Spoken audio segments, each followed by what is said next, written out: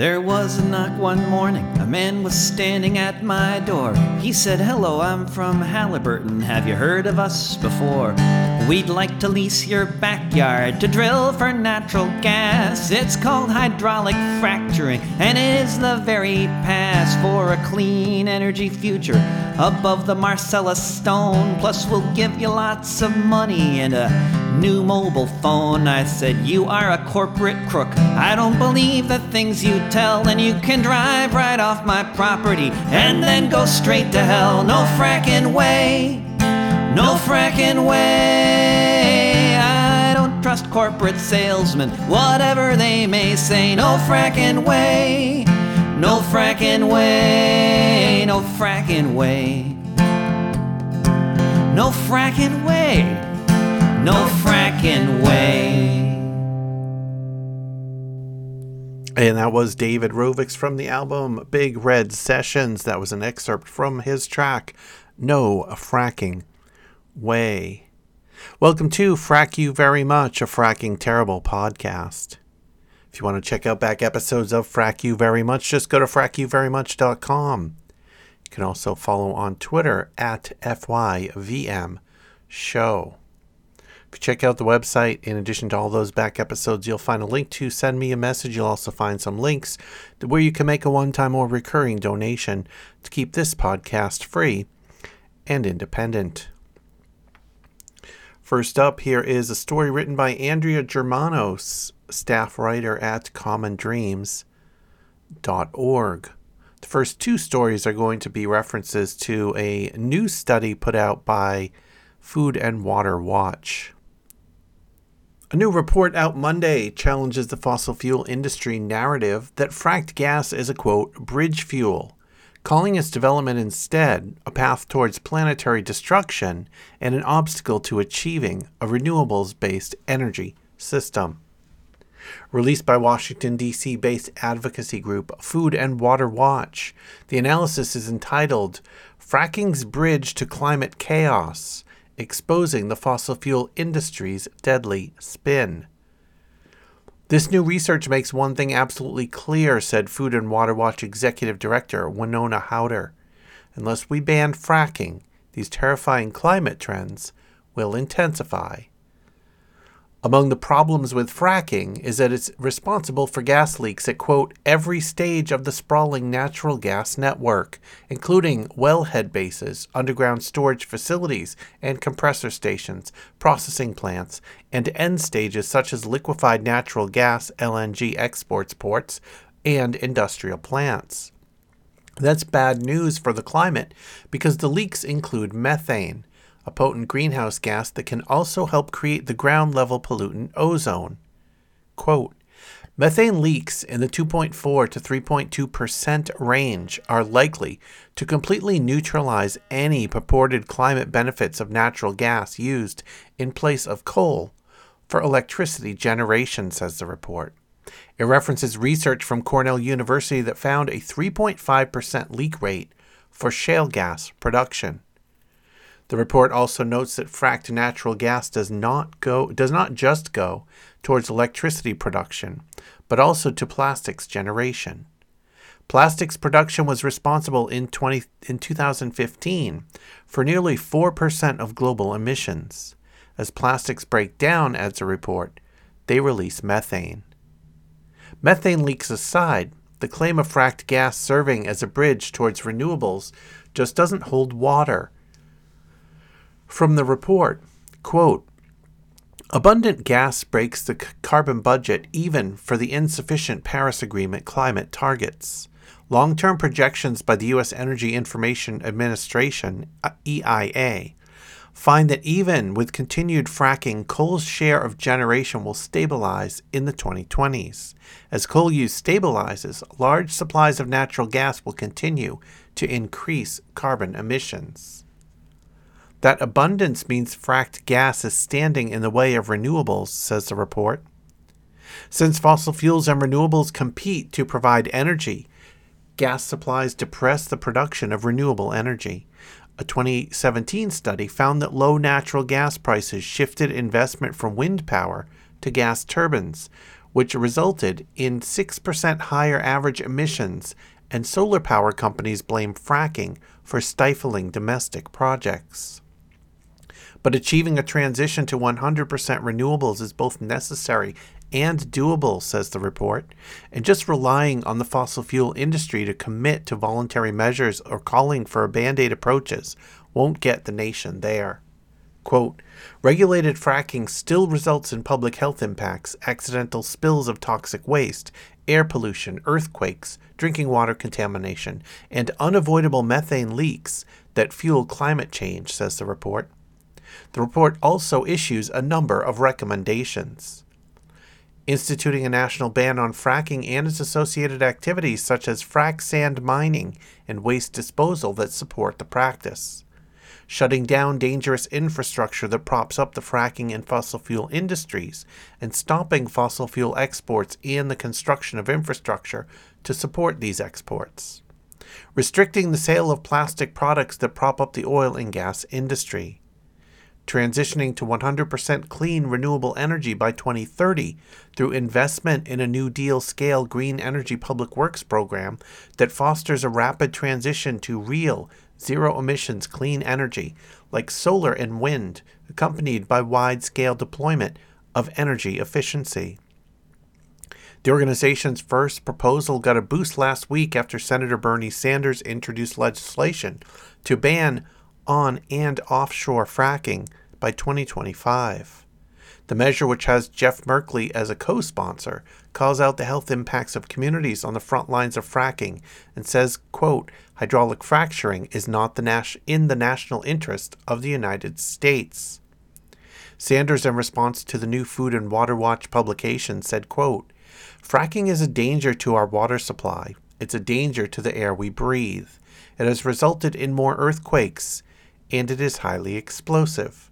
To top it all off, it is contributing to climate change. This should be a no-brainer, he continued. If we are serious about clean air and drinking water, if we are serious about combating climate change, the only safe and sane way to move forward is to ban fracking nationwide. Not taking that step, says Howder, is a path to more climate chaos. Quote, fracked gas is not a bridge to a cleaner future, she said. It's a foolish perpetuation of the very dangerous fossil fuel status quo. And this story is written by Dana Drugmond and published at resilience.org. A new report from advocacy group Food and Water Watch argues that fracking and continued reliance on natural gas is detrimental to addressing climate change. The report, which calls out the fossil fuel industry's misleading narratives around natural gas, comes at a time when progressive members of Congress, like Senator Bernie Sanders and Representative Alexandria Ocasio-Cortez, are introducing a bill to ban fracking, and when the industry is ramping up its public relations push around gas. According to Food and Water Watch FWW report, greenhouse gas emissions reductions from the power sector over the past decade are not as great as the gas industry claims.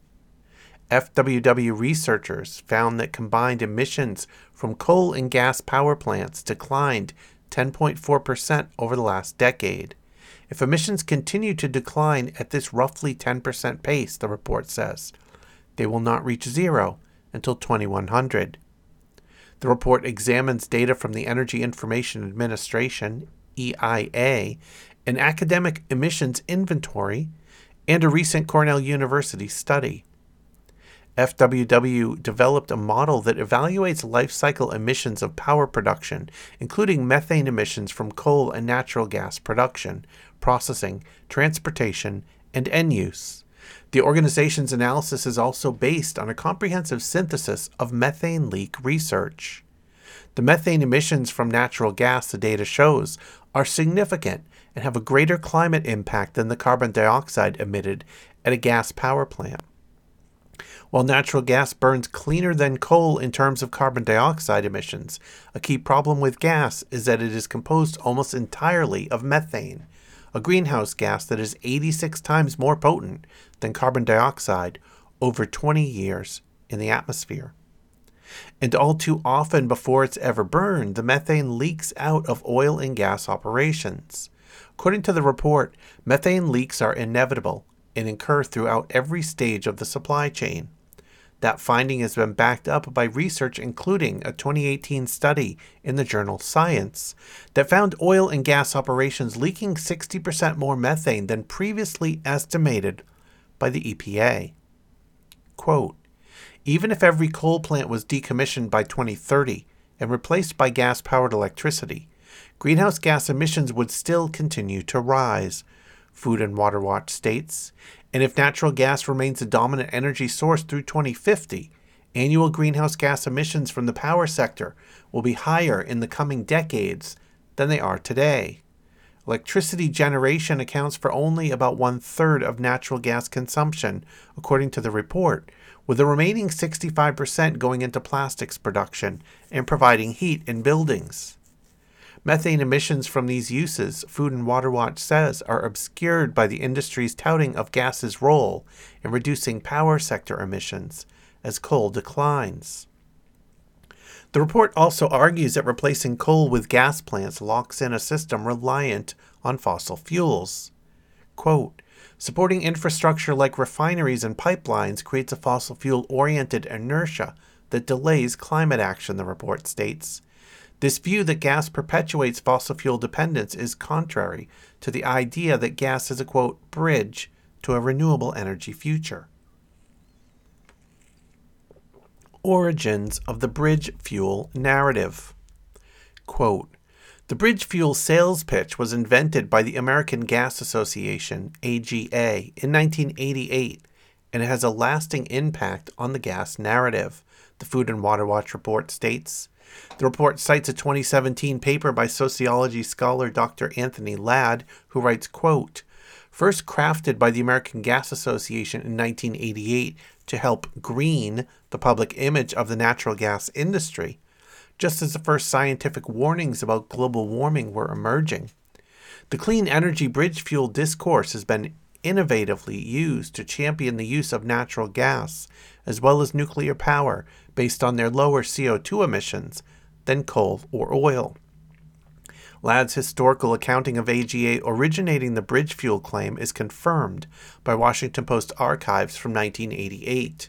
Quote, Michael German, Vice President of Planning and Analysis for the American Gas Association, refers to natural gas as a bridge fuel, the least harmful alternative while the world looks for other, longer-lasting solutions to the greenhouse effect.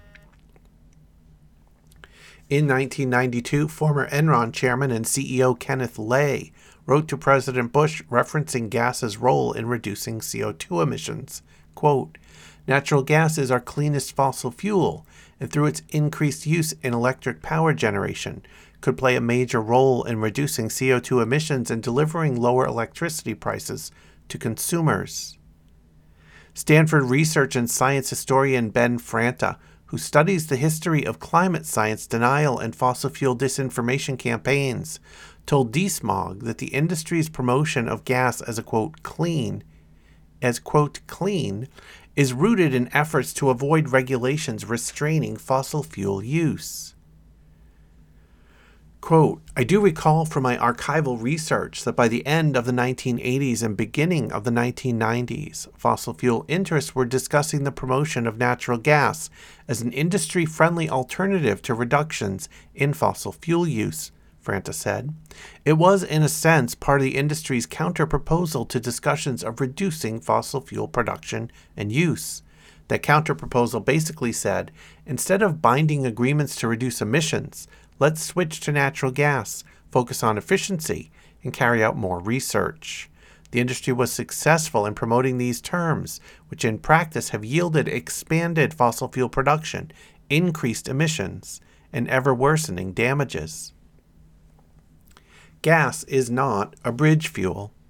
Despite the familiar framing of gas as a transition or bridge to a renewable energy future, both the fossil fuel industry and environmental activists say that framing is no longer relevant. Activists argue that renewables plus battery storage are already cost competitive with gas, and say that increasing gas supply impedes rather than bridges the transition to carbon-free energy.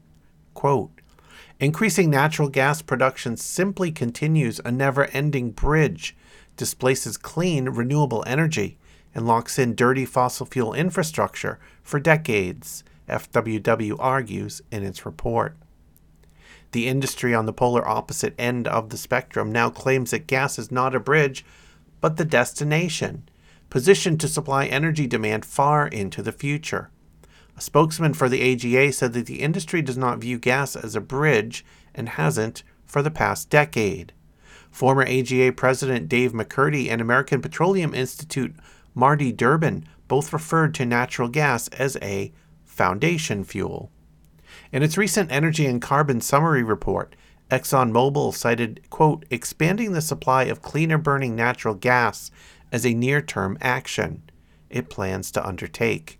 Exxon's report mentioned that although renewable energy sources are expected to grow, natural gas is expected to grow the most of any energy type.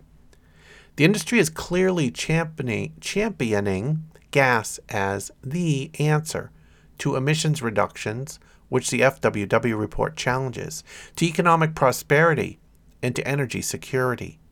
A new organization, the Empowerment Alliance, TEA, emerged last year to promote exactly this message. TEA does not reveal its funding, though its talking points are basically the same ones used by groups like the American Petroleum Institute and the Independent Petroleum Association of America, both of which have been heavily promoting gas in social media and communications materials. Momentum builds for fracking bans, leaving gas industry on the defensive. With the petroleum industry banking on gas playing a substantial role in the world's energy mix, it has already come out against calls to ban fracking from some Democratic lawmakers. Current U.S. Senators and Democratic presidential candidates Bernie Sanders and Elizabeth Warren have both said they would ban fracking if they are elected.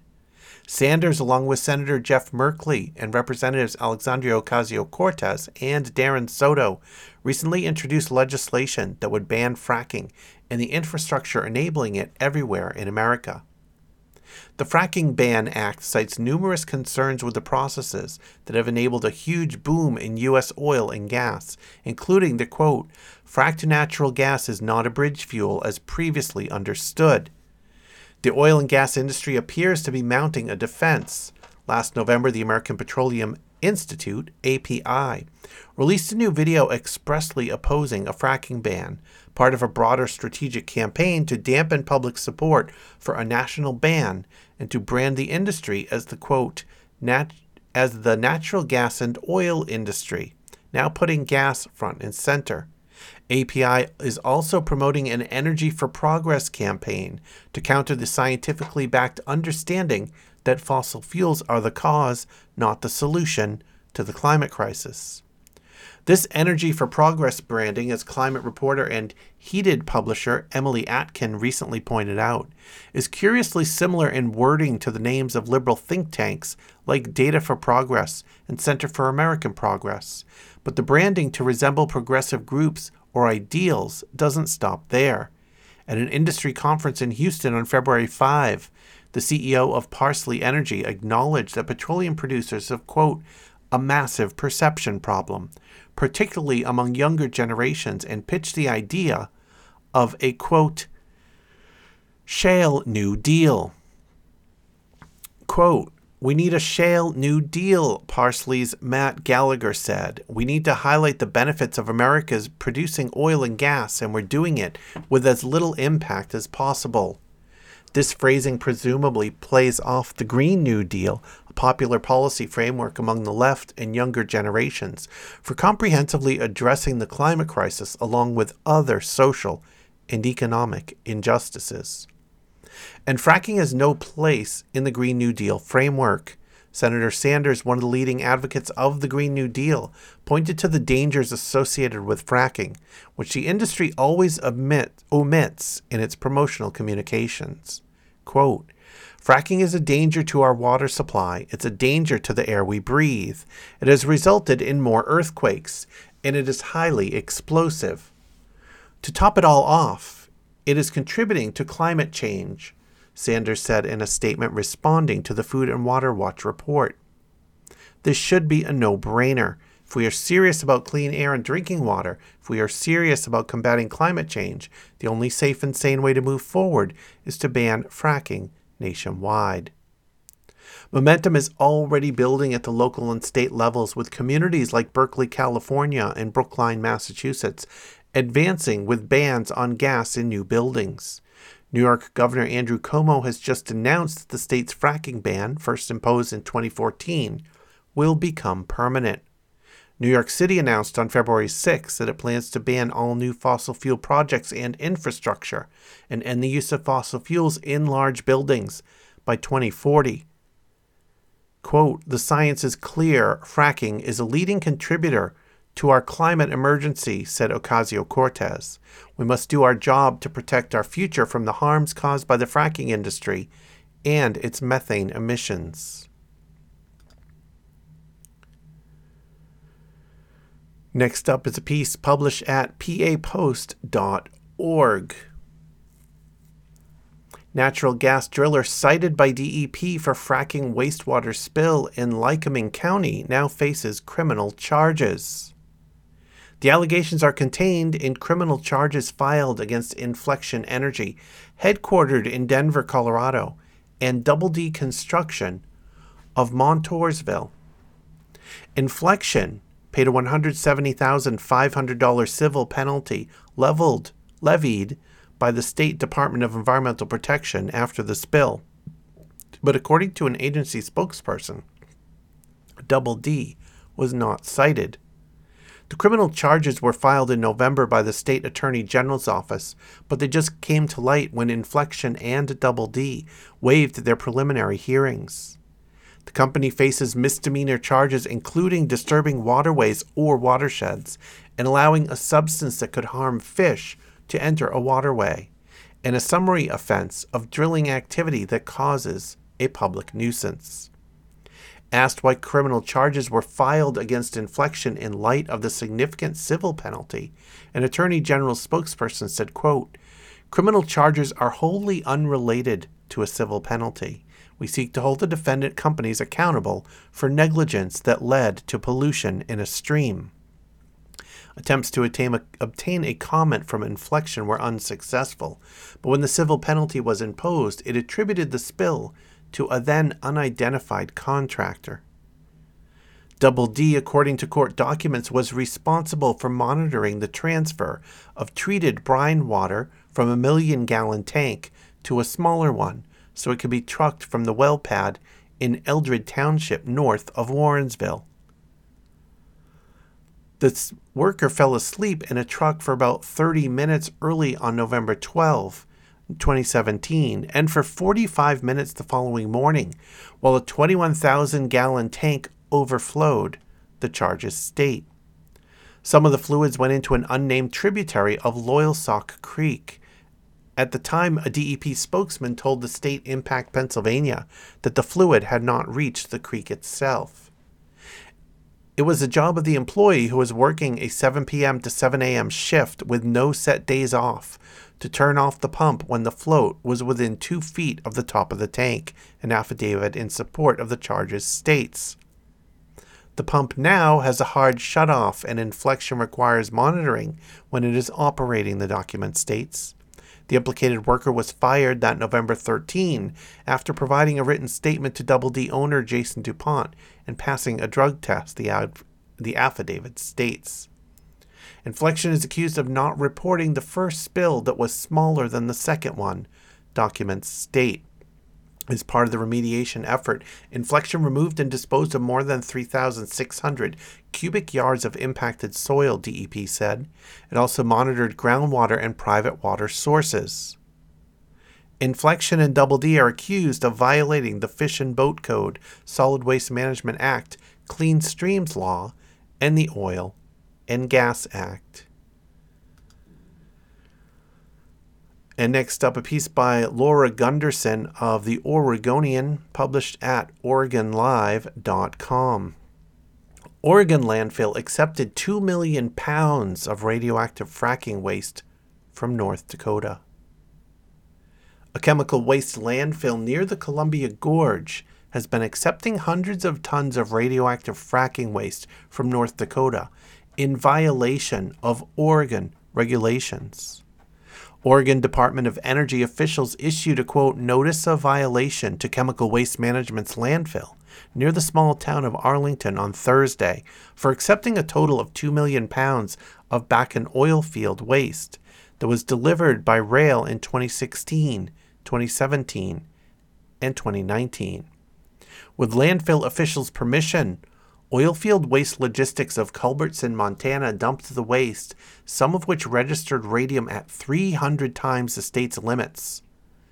On average, the waste registered radium at 140 picocuries per gram, according to Jeff Burright, a state nuclear waste remediation specialist. The state's maximum level for waste stored at Arlington is 5 picocuries, he said. Energy Department regulators said the landfill won't be fined for accepting the radioactive waste because they believe landfill operators misunderstood state guidelines and weren't aware of the violations, said Ken Niles, Assistant Director for Nuclear Safety. He said the agency can only fine companies ranging from $60 to $500 a day under certain circumstances. Fines can be levied if a violator had previously been notified of a violation and repeated it, or did something similar. The department also fines companies for willful violations or violations that result in, quote, significant adverse impacts to humans or the environment. Niles said none of those issues applied in the case of chemical waste management. Quote, that could change if something were to change in our knowledge, Niles said, but the company has been taking this very seriously.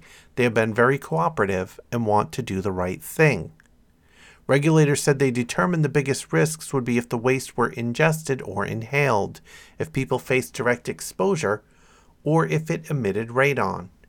Currently, Burright said the state does not believe those issues are a risk because of how the waste is stored on the 1,300-acre landfill, including being covered by at least 10 feet of other material. Burright said that the employees at the landfill avoided direct exposure because they work in pressurized cabins and when they're outside, rely on oxygen masks. Landfill operators did not respond to requests for more information made by phone and email around 5 p.m. Thursday. The landfill, which has not accepted another load of Bakken oil field runoff since September 2019, must now create a risk assessment and action plan to address the violation. If the Energy Department receives enough feedback on the documents, Niles said, the agency could hold a public meeting to accept comments. Dan Serres of Columbia Riverkeeper said his groups will be pushing for such a meeting and calling on state leaders to address how Oregon became, quote, a fracking dumping ground. The big question is now what happens to this waste that has been illegally dumped in Oregon. Do they have to clean up this mess they created by accepting this waste from North Dakota? Serres said. The level and scale of this infraction is alarming and galling. Regulators said landfill officials didn't properly check state guidelines. Instead, Niles said, the landfill operators relied on their customers' assurances that the level of radioactivity met state standards. After receiving a tip from a caller in North Dakota, Oregon regulators discovered the violation after checking data provided by the landfill, as well as from the state of North Dakota. Oilfield Waste Logistics, which touts on its website, quote, we make compliance easy, quote, erroneously cited Oregon rules and landfill operators referred to the wrong state standards for waste containing radium, regulators said. We don't know if it was intentional or accidental, Niles said, adding that the state nuclear waste rules are complicated. They could have misunderstood. The state is considering whether to issue a notice of violation to the Montana company. Oilfield Waste Logistics also did not respond to requests for comment.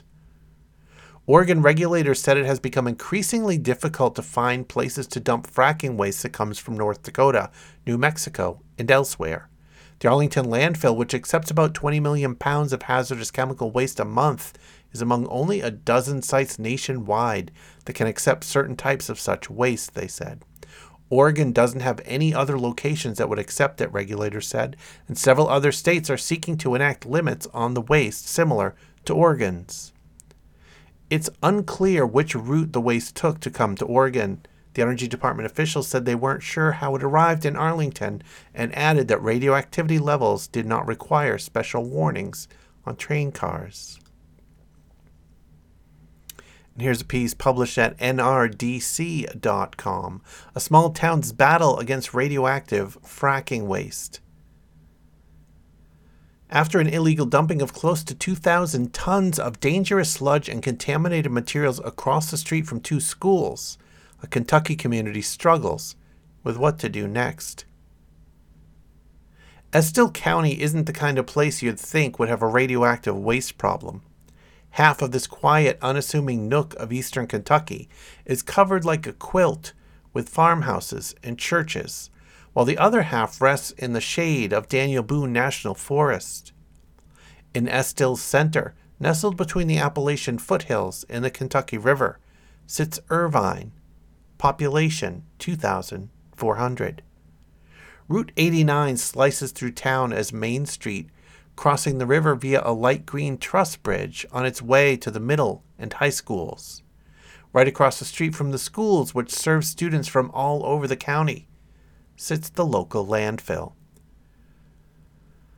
So when news broke in early 2016 that the local landfill had for months been illegal burying 1,900 tons of radioactive and potentially carcinogenic material, this tight-knit community was shocked.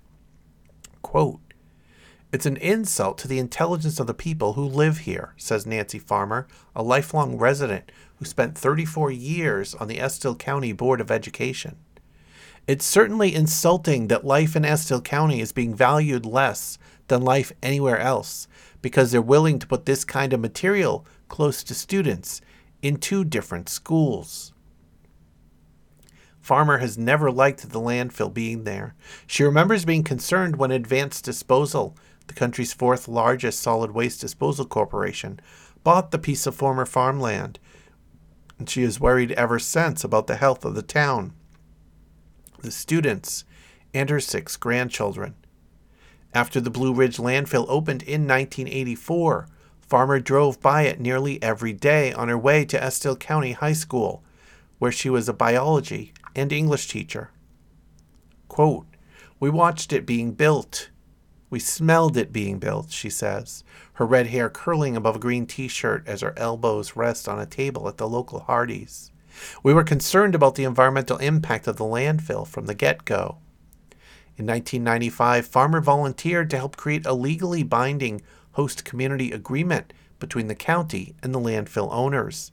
As a solid waste facility, the Blue Ridge landfill could take neither ash residue from a nearby nerve gas and blister gas storage facility, where around 2% of our country's chemical weapons have been kept since 1942, nor radiological waste from anywhere else. Only a couple of years passed before Blue Ridge began threatening to undercut the agreement and profit from accepting 90,000 tons of soil and pipes containing naturally occurring radioactive materials, or NORMS, from an old oil field. In response, Farmer and other community members filed a lawsuit in 1997. She attended meetings in Frankfurt, the state capital, trying to persuade the Energy and Environment Cabinet, EEC, to keep the waste out of Irvine, while her neighbors protested back home. Quote, "I remember ministers and mothers picketing the landfill when that happened," Farmer says. "They stood across the road from the landfill on the property of the middle school and high school." It worked. By the end of summer, the landfill withdrew its state permit to accept radioactive waste, and the county dropped its suit. But 2 decades later, the landfill began illegally accepting radioactive waste anyway. This time it was fracking leftovers sent across state lines from West Virginia and Ohio. For 3 years, the radioactive waste has sat within a few hundred feet of the schools, and the town is locked in a battle over what to do with it. The waste journey to Estill County was a long and complicated one that started miles beneath the Earth's crust. There, radioactive isotopes occur naturally in the bedrock, especially in the Marcellus Shale Formation that stretches from West Virginia to New York. After drilling a well, fracking operators forcefully flush a cocktail of water, sand, and chemicals into it in order to crack open the rock and release oil and gas. This wastewater slurry, along with any sediment left on equipment or unearthed during the drilling process, can contain radioactive materials that require special disposal. More than half of the radioactive waste in Estill's Blue Ridge landfill came from a water recycling facility in West Virginia called Fairmont Brine Processing LLC, which eventually settled with the state of Kentucky for $168,000 for its part in the dumping scandal. Though recycling fracking wastewater is one of the most environmentally responsible solutions for fracking waste, better than injecting it back into the ground, for instance, it creates a new problem. The impurities removed from the wastewater become concentrated solid known as TENORM, which stands for Technologically Enhanced Naturally Occurring Radioactive Material. Quote, "It's kind of like the difference between moonshine and aged whiskey," explains Farmer. "Moonshine's like TENORM. It's concentrated. It has a higher alcohol content." Avner Vengosh, professor of Earth and Ocean Sciences at Duke University, calls the facilities like Fairmont, quote, "enrichment factories for the radioactive element." In the past, Fairmont may have just disposed of its TENORM in a West Virginia landfill, but in 2015 the state began requiring radiation monitors for all of its solid waste landfills. The new law made it harder for any drill cuttings and drilling waste above the state's radiation limit to be sneaked into landfills not equipped to handle it. Recycling facilities receive proposals from various landfills and landfill brokers to handle their leftover materials. In the case of Fairmont, Corey Hoskins, who owns BES LLC and Advanced TENORM Services LLC, won the bid. Hoskins brokered a deal with the Blue Ridge landfill to take the waste, despite Kentucky state law forbidding the acceptance of radioactive waste from West Virginia. The state fined Hoskins' company $5.3 million, and Advanced Disposal, the landfill's owner, paid a $95,000 civil penalty. According to Mark Nyber, Vice President of Marketing and Communications at Advanced Disposal, the material was disposed of, quote, "in accordance with applicable state and federal law and regulation." His company claims it didn't know the materials were radioactive, but the manifest between Hoskins and Billy Bowles, the former landfill manager, suggest otherwise. In the summer of 2015, Bowles accepted 8 shipments of waste from Hoskins, who had contracts not only with Fairmont but also with at least 8 other oil and gas wastewater companies, including 6 from Ohio. Through a different broker, Bowles also accepted 36 loads of potentially radioactive waste from Ohio's Pressure Tech, described as, quote, "a dewatering facility that accepts various slurry from the oil and gas industry." All of the manifests signed by Bowles described the shipments along the lines of, quote, "exploration and production waste solids and debris," or "exploration and production soil and filter socks." Filter socks, large sock-shaped bags that filter radioactive materials, have garnered more media attention than other drilling waste byproducts because they are frequently mishandled. And according to the Western Organization of Regional Councils, a network of nonprofits working to make economic development more sustainable, operators use the socks over and over again to condense sludges, resulting in a highly concentrated radioactivity level. Managers at the Coral Creek landfill in Montana, for instance, say the socks, quote, "always exceed the analytical limits for radioactivity. Although that landfill will accept TENORMs, it draws the line at filter socks." Blue Ridge, which isn't supposed to be accepting any radioactive materials at all, accepted as many as 62 truckloads containing filter socks. In the section of the manifest where it asks whether any necessary state approvals have been granted, the NA column for non-applicable was checked all 62 times. By February 2016, a total of approximately 92 trucks from Fairmont and other TENORM generators had dumped their contents at Blue Ridge. Orphan waste. Quote, in the history of the United States, we've never knowingly buried massive quantities of low-level radioactive waste in the local garbage dump, says Bill Hughes, a former chairman of the Wetzel County Solid Waste Authority in West Virginia. And yet, with more than 2 decades of experience in the waste business, Hughes wasn't surprised when he heard that radioactive materials from his state had crossed the border into Kentucky, because federal law does not require fracking waste to be, quote, monitored cradle to grave, he says. It can be misplaced or conveniently forgotten about in transit. It becomes orphan waste. Quote, the oil and gas industry generates a ton of waste. It's their Achilles heel, if you will. And there simply aren't enough places to dispose of it, says Melissa Troutman, a research and policy analyst at Earthworks, a nonprofit working to reform the mining and energy industries. Between 2007 and 2016, natural gas production in the United States increased 8-fold. In 2012 alone, fracking nationwide produced upwards of 280 billion gallons of wastewater. That's a lot to keep track of, especially when nobody is making certain that you do. Quote, there is a bit of a race to the bottom with regard to where companies send their waste, says Troutman. The rules for disposing of oil and gas waste vary from state to state. While the federal government regulates hazardous waste under the Resource Conservation and Recovery Act, RCRA, the oil and gas industry takes advantage of loopholes that exempt most of the 18 billion barrels of waste fluids that it generates annually. For instance, fracking leftovers, even the radioactive kind, fall into the, quote, non-hazardous category, along with household waste. It's all political, says Vengosh, who believes the law should consider all oil and gas waste, including fracking wastewater, hazardous. The U.S. Environmental Protection Agency, EPA, has minimum standards for oil and gas waste disposal. But, quote, it's up to the states to conduct enforcement and permitting, says Adam Cron, a lawyer with the Environmental Integrity Project, a watchdog group that monitors the enforcement of environmental laws. When the EPA passed RCRA in 1988, the agency promised to revisit its waste guidelines. But 30 years have passed, and it has yet to do so. The Environmental Integrity Project, along with NRDC and other groups, sued the EPA in 2015. The result was a settlement requiring the agency to decide whether to strengthen its waste standards by March of this year.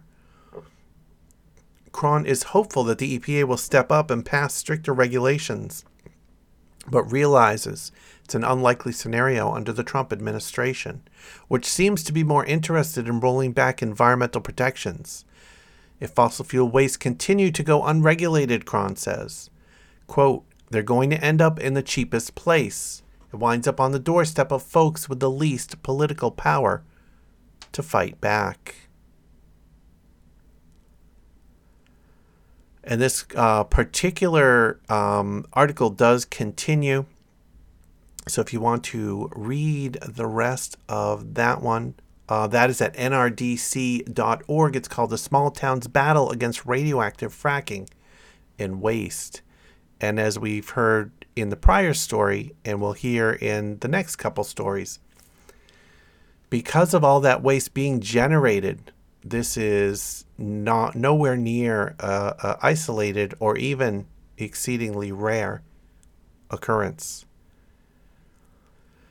Next piece up is written by Reed Fraser and is published at stateimpact.npr.org. DEP finds landfill near Pittsburgh for problems tied to fracking waste. The Pennsylvania Department of Environmental Protection has fined a Westmoreland County landfill that had been passing pollution from oil and gas drilling waste into a local sewage treatment plant. The fine is part of a consent agreement with Westmoreland Sanitary Landfill to find a solution for the plant's leachate, the liquid waste formed when rain and moisture percolates through the landfill. As part of the settlement, the landfill will pay a $24,000 fine and reduce the amount of waste it generates by closing up a part of the landfill's open area and installing an evaporator and other treatment equipment for the liquid waste. Ro Rosier, a spokeswoman for the landfill, said in an emailed statement the company was, quote, pleased with the terms and conditions of the agreement. Rosier said the company was committed to investing substantial amounts of capital to purchase and install technology and equipment capable of treating and evaporating the leachate generated from the landfill on site. We are confident that our plan for on-site treatment and evaporation will resolve the landfill's recent leachate disposal issues. In May, a Fayette County judge ordered the landfill to stop sending its liquid waste to the Belle Vernon Municipal Authority's sewage treatment plant, which had reported problems meeting water quality standards for its treated sewage. The sewage plant sought the injunction because the leachate it was receiving from the landfill was high in salts and radioactive materials found in drilling waste, which the landfill had been taking for several years. The landfill's own waste reports showed the leachate it was sending to the treatment plant had an, quote, oil-like or petroleum sheen. State Impact Pennsylvania reported in September a loophole in state and federal waste disposal laws allowed the landfill to send its untreated leachate to the Belle Vernon sewage plant. DEP officials told Belle Vernon's operators to continue accepting the leachate and stipulated that the landfill would pay any fine incurred by the sewage plant for exceeding pollution standards for its discharge into the Monongahela River. Tests showed the contaminants, including radium, were exiting the treatment plant and going into the river, a drinking water source for hundreds of thousands of people. The DEP has insisted no drinking water sources were put in danger by the discharge. The agency says it wants the landfill to find a local disposal site for the waste to cut down on truck traffic from the landfill. For now, the waste will be sent to sewage plants in Ohio and Pennsylvania. Todd Musser, Director of Wastewater Operations for the Altoona Water Authority, one of the plants currently receiving the leachate, says his plant has no problems meeting its water quality standards since it began taking the leachate about 3 or 4 months ago. He said the plant receives 50,000 to 100,000 gallons of leachate per day, a small fraction of the 12.5 million gallons of sewage a day his plant can accept. The Belle Vernon plant treats just under 1 million gallons a day. Quote, with the volume we treat here at Altoona Water Authority, it's a non-issue, he said. And next up, a piece by Laura Lundquist, published at MissoulaCurrent.com. The state of Montana appears to have backed off its proposal to allow landfills to accept higher levels of radioactive fracking waste than most other states. On Tuesday, the Missoula County Commission learned the Montana Department of Environmental Quality had walked back its proposal to allow 4 qualified landfills, including Missoula's, to accept loads of fracking waste containing higher concentrations of radiation. The proposed rule would have upped the concentration limits to 200 picocuries per gram, 4 times more than radiation than is allowed by most other states, including North Dakota, where most of the region's fracking waste originates. However, at the end of January, after reading through more than 1,000 comments received last fall, DEQ amended its rule, decreasing the radioactive concentration to 50 picocuries per gram. The state had been using that lower limit for years, but never created an enforceable rule.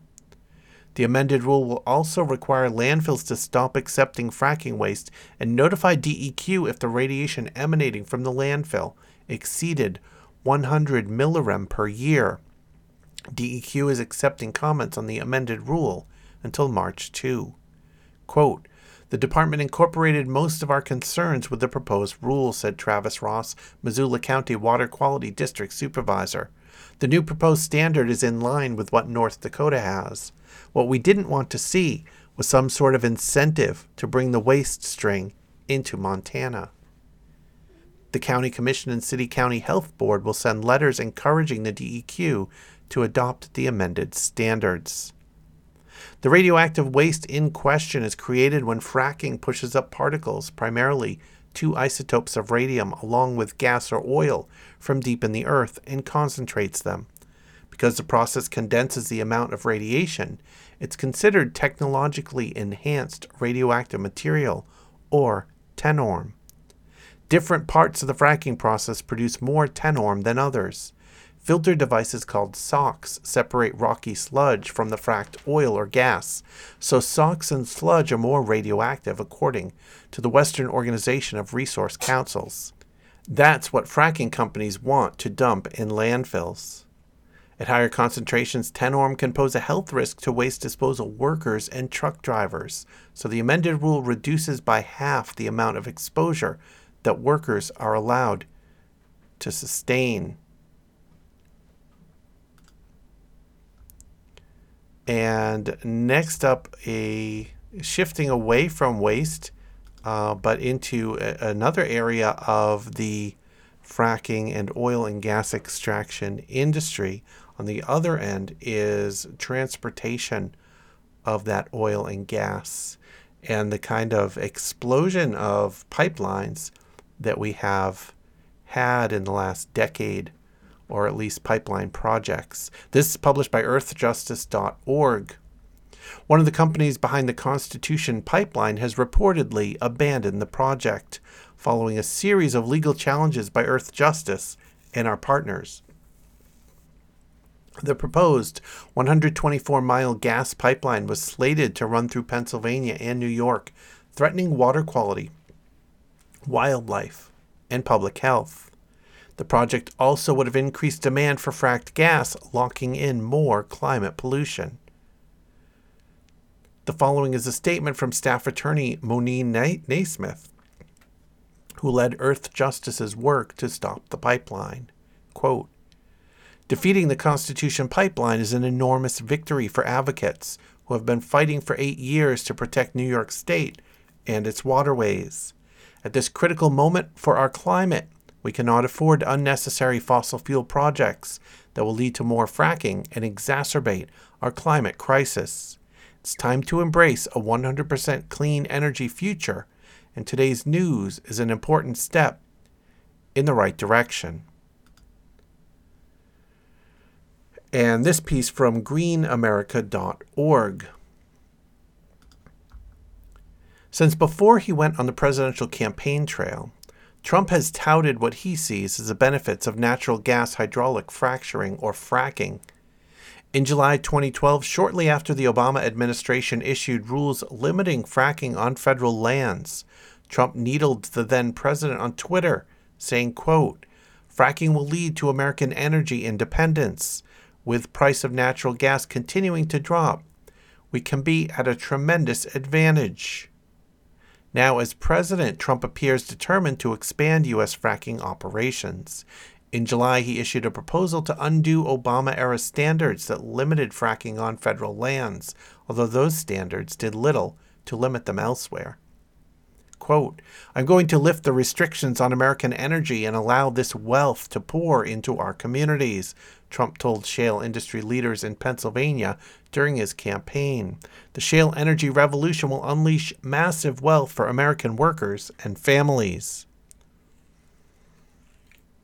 And if you listened to my, not the last episode, but the episode before, you'll know that massive wealth is largely just built on unsustainable debt that these companies incurred in drilling and fracking those wells, because the price of the gas and oil is so low, those companies cannot even make the money to help service that debt, and many of those companies are going bankrupt, laying off all those workers for those fantastic jobs that they overpromised and underdelivered and ultimately are failing at. Unfortunately, it's unleashed massive drinking water contamination in communities across the U.S., and while neither the Obama administration nor Trump fully addressed the ongoing water toxicity issues related to fracking, one small town in the Finger Lakes region of New York is serving as a model for other communities wishing to keep frackers at bay. Natural gas fracking entails shooting millions of gallons of water, sand, and chemicals into rock formations deep underground, with the purpose of fracturing them to get at the natural gas deposits beneath. The chemical makeup of a company's fracking fluid is considered proprietary information, so federal law doesn't require fossil fuel companies to disclose that information. According to a 2016 study by Environment America, quote, at least 137,000 fracking wells have been drilled or permitted in more than 20 states. And while the lack of environmental impact disclosure means that the scale of water contamination and other damage due to fracking is hard to determine, a study by the Lawrence Berkeley National Laboratory noted that around 10% of the chemicals commonly used in fracking operations are toxic to human or aquatic health. For example, Environment America notes that between 2005 and 2015, fracking operations deployed 1.5 billion pounds of petroleum distillates, which can cause eye and respiratory irritation and can contain carcinogens and other toxins. Pennsylvania anti-fracking activist Karen Ferridan alleges that in Berks County, frackers had even considered using landfill leachate as part of their fracking fluid until the community protested. Fracking contaminates water when natural gas and fracking fluids seep into groundwater supplies, as well as when fracking wastewater containment systems leak or fail. In Pennsylvania alone, state regulators have confirmed 260 instances of private well contamination from fracking. The good news is that communities are winning the right to protect their water and their local environment by banning local fracking operations. And one of the first victories took place in the town of Dryden, New York. In 2009, representatives from the oil and gas industry began pressuring Dryden residents to lease their land for natural gas development. As those citizens learned more about what such agreements might entail, they grew increasingly alarmed at the prospect of fracking operations inside town borders. So they formed the Dryden Resources Awareness Coalition, DRAC, to fight off the frackers. They began collecting signatures on a petition asking the town board to take a stand against fracking the Marcellus Shale rock formation, which lies underneath the town of 14,000, as well as large portions of New York, Pennsylvania, Ohio, Virginia, West Virginia, and Maryland. Over the next few months, DRAC members took up chunks of the allotted citizens' privilege time at the beginning of meeting after meeting of the town board, demanding anti-fracking action. Around town, they passed out anti-fracking petitions and conducted multiple outreach efforts. Soon, fracking opponents in Dryden outnumbered supporters 3-1, according to Earthjustice. Quote, the case would never have gotten off the ground at all without community action, says Deborah Goldberg, an Earthjustice lawyer who worked with DRAC members. In 2011, the town board approved a zoning law change that prohibited use of land within the town for oil and gas development, including fracking, in a unanimous bipartisan vote. The fracking industry didn't back down. Just 6 weeks later, the Anschutz Exploration Corporation sued Dryden in September of that year to get it to open up to fracking. The case made it to the state Supreme Court, which ruled in 2014 in favor of Dryden's right to zone out fracking operations. It went through 2 more legal challenges, ultimately resulting in the New York Court of Appeals upholding the decision. Quote, heavy industry has never been allowed in our small farming town. 3 years ago, we decided that fracking was no exception, said Dryden Town Supervisor Mary Ann Sumner on the day the town won its final court verdict. I hope our victory serves as an inspiration to people in Pennsylvania, Ohio, Texas, Colorado, New Mexico, Florida, North Carolina, California, and elsewhere, who are also trying to do what's right for their own communities. The decision gave legal backing to more than 170 state municipalities that had also passed anti-fracking laws at the time, and gave a green light to several more that had been waiting on the Dryden decision to pass their own fracking bans, according to Goldberg. Quote, Dryden did it right from beginning to end, she says. They did their homework, recognized the problem, and pushed the town board for zoning limits that could stand up to legal challenge. They also showed up in court. The judges could see real people behind esoteric legal issues. Thomas S. West, a lawyer for Norse Energy Corp., which was involved in the Dryden appeals, told the New York Times that the decision could have far-reaching effects. In the future, he said, companies will have to weigh whether to invest, quote, the tens or hundreds of millions of dollars required to develop the resource, only to be at risk of a municipal ban.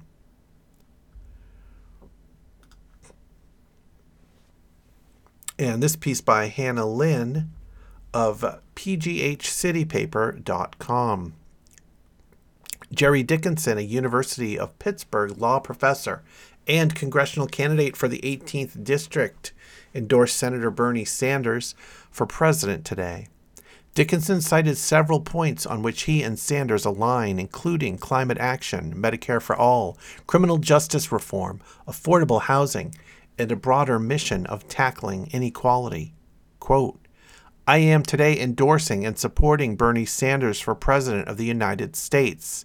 This is largely because we have the same mission, Mr. Sanders and I, in terms of speaking for the people, says Dickinson. We want to make sure a government works for all people and not just a privileged few. I certainly support his vision for the country, and I think he's the best person to lead this country in 2020. Dickinson has been especially vocal about his support for the Green New Deal, which Sanders also supports, a plan put forth by Representative Alexandria Ocasio-Cortez and Senator Ed Markey, with goals of a clean energy economy by 2030. His opponent, Representative Mike Doyle, backs the Clean Future Act, which sets its goals for 2050. Quote, part of why this is so important to me is because I have a 2.5-year-old daughter, and she's growing up as a black girl in Pittsburgh. And we know that the pollution and environmental issues that are ongoing in this district are affecting many people of color and low-income families, says Dickinson. But this is why we need a bold action, bold leadership, and progressive leadership in this district to fight these inequalities. Like Sanders, Dickinson also supports a ban on natural gas drilling, aka fracking, an issue on which Pennsylvanians are divided. A January 2020 poll from Franklin and Marshall shows that 48% of registered voters in the state support a fracking ban, while 38% oppose. The poll also showed that 64% of Democrats in Pennsylvania are in favor of the ban, and voters in the Allegheny County support a fracking ban by a 61 to 26 margin. The 18th District represents the city of Pittsburgh and its eastern and southern suburbs within Allegheny County. Dickinson sees Sanders' support for the ban and his push for Medicare for all as issues that go hand in hand. Quote, when we're talking about Bernie's positions on the Green New Deal and his positions on Medicare for all, the two are intertwined, he says. We have a major public health crisis as a result of climate change, so we need to have a comprehensive health care reform to help absorb those problems.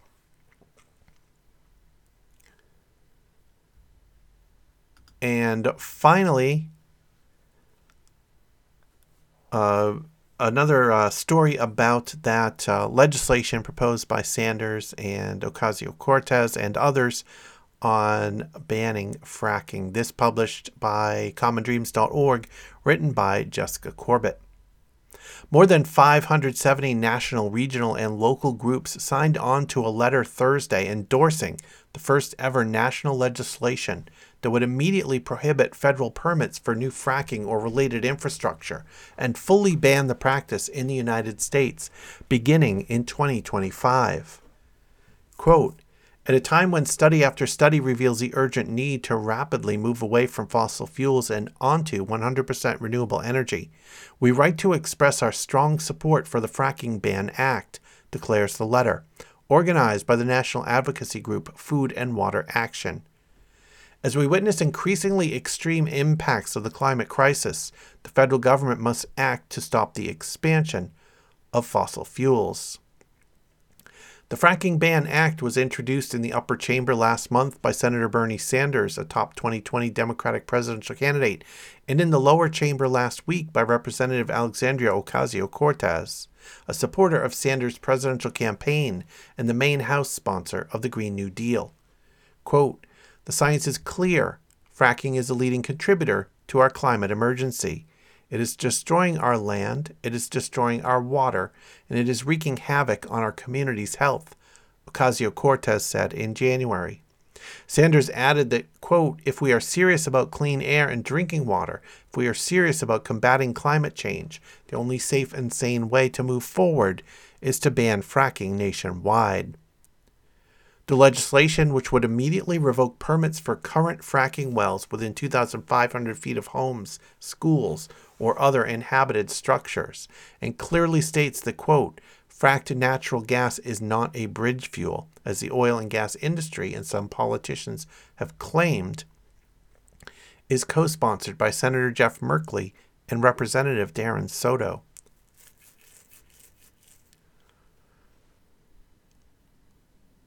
As Common Dreams reported Wednesday, new research suggests that the extraction and use of fossil fuels may emit up to 40% more methane than scientists previously thought, bolstering the case for quickly shifting renewable energy systems worldwide.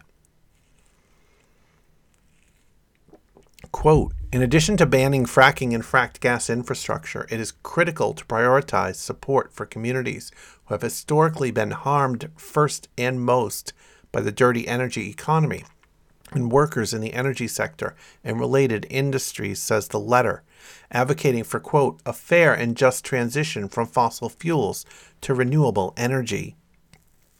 Karen Ferdinand, a co-founder of the Pennsylvania-based Better Path Coalition, said in a statement Thursday that, quote, "The Fracking Ban Act couldn't be more timely or necessary." In Pennsylvania, we are seeing a shift toward a second generation of fracking to support the production of plastic, she explained. Communities still reeling from fracking's impacts of the past 16 years are being hit again as they find themselves in the path of the metastasizing infrastructure, and it's all happening with the blessing of elected officials on both sides of the aisle. The group's letter comes on the heels of a new Food and Water Watch report documenting the dangers of fracking. As Common Dreams reported, like the legislation, that report pushed back against the fossil fuel industry's framing of natural gas as a, quote, "bridge fuel," and called for a ban on fracking as part of a national transition to renewable energy through a New Deal scale green energy public works program. Quote, "The path to a Green New Deal starts with bold action to restrict the supply of fossil fuels, and that is precisely why a ban on fracking is an absolute necessity," Winona Howder, executive director at Food and Water Watch and Food and Water Watch Action, said Thursday. "We have seen the toll fracking has taken on the health and safety of frontline communities," she said. "We know that it has stymied the growth of clean renewable alternatives, and we know that emissions from fracking are fueling the climate crisis. There is no time to waste. A ban on fracking is essential and urgent climate action." And that'll wrap up this episode of Frack You Very Much. If you want to check out all the back episodes, just go to frackyouverymuch.com. You can also follow on Twitter at FYVM Show. You can also listen and watch me record Frack You Very Much live on twitch.tv. That's at twitch.tv/unrelatedthings. And here is Eve Silber from the album Buy This Fracking Album. This is What About Climate Change? Thanks for listening.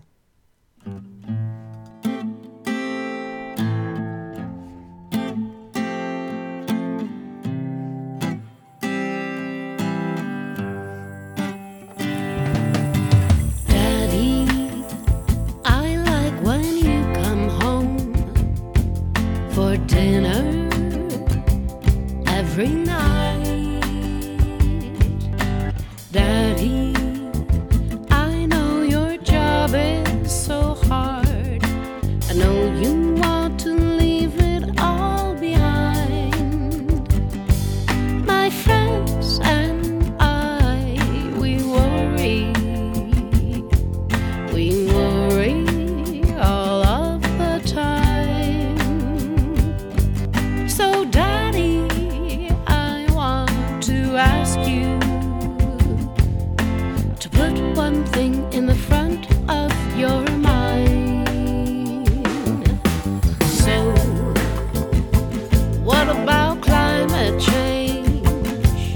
Don't you know we're running out of time? Right now, we need your hope and change for our future to survive. Daddy, I like when you are brave. I like when you are strong. Daddy, we got a planet to save. I don't know what is taking you so long. My friends and I, we worry. We worry that you're wasting too much time. All the science is in, we're in a hurry. Daddy, it's time to rise and shine. So, what about climate change? Don't you know we're running out of time? Right now, we need your hope and change for our future to survive.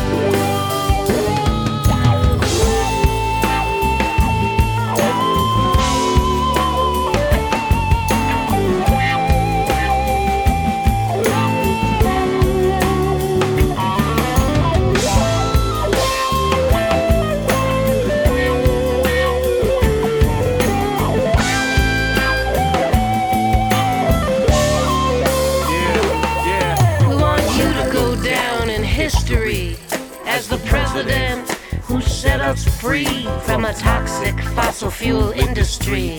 Hook us up to renewable energy. Listen to the scientists like I do, not the corporation lies that they feed to you. They're blinded by profit. Don't let them blind you too. Man on fracking, it's all wrong. Like coal. Stop all these pipelines. They all leak and they explode. Make green jobs, stop the oil wars. That's what we've been hoping for. Time to steer the nation on a path to some salvation. We all wanna be part of the solution. Part of the solution.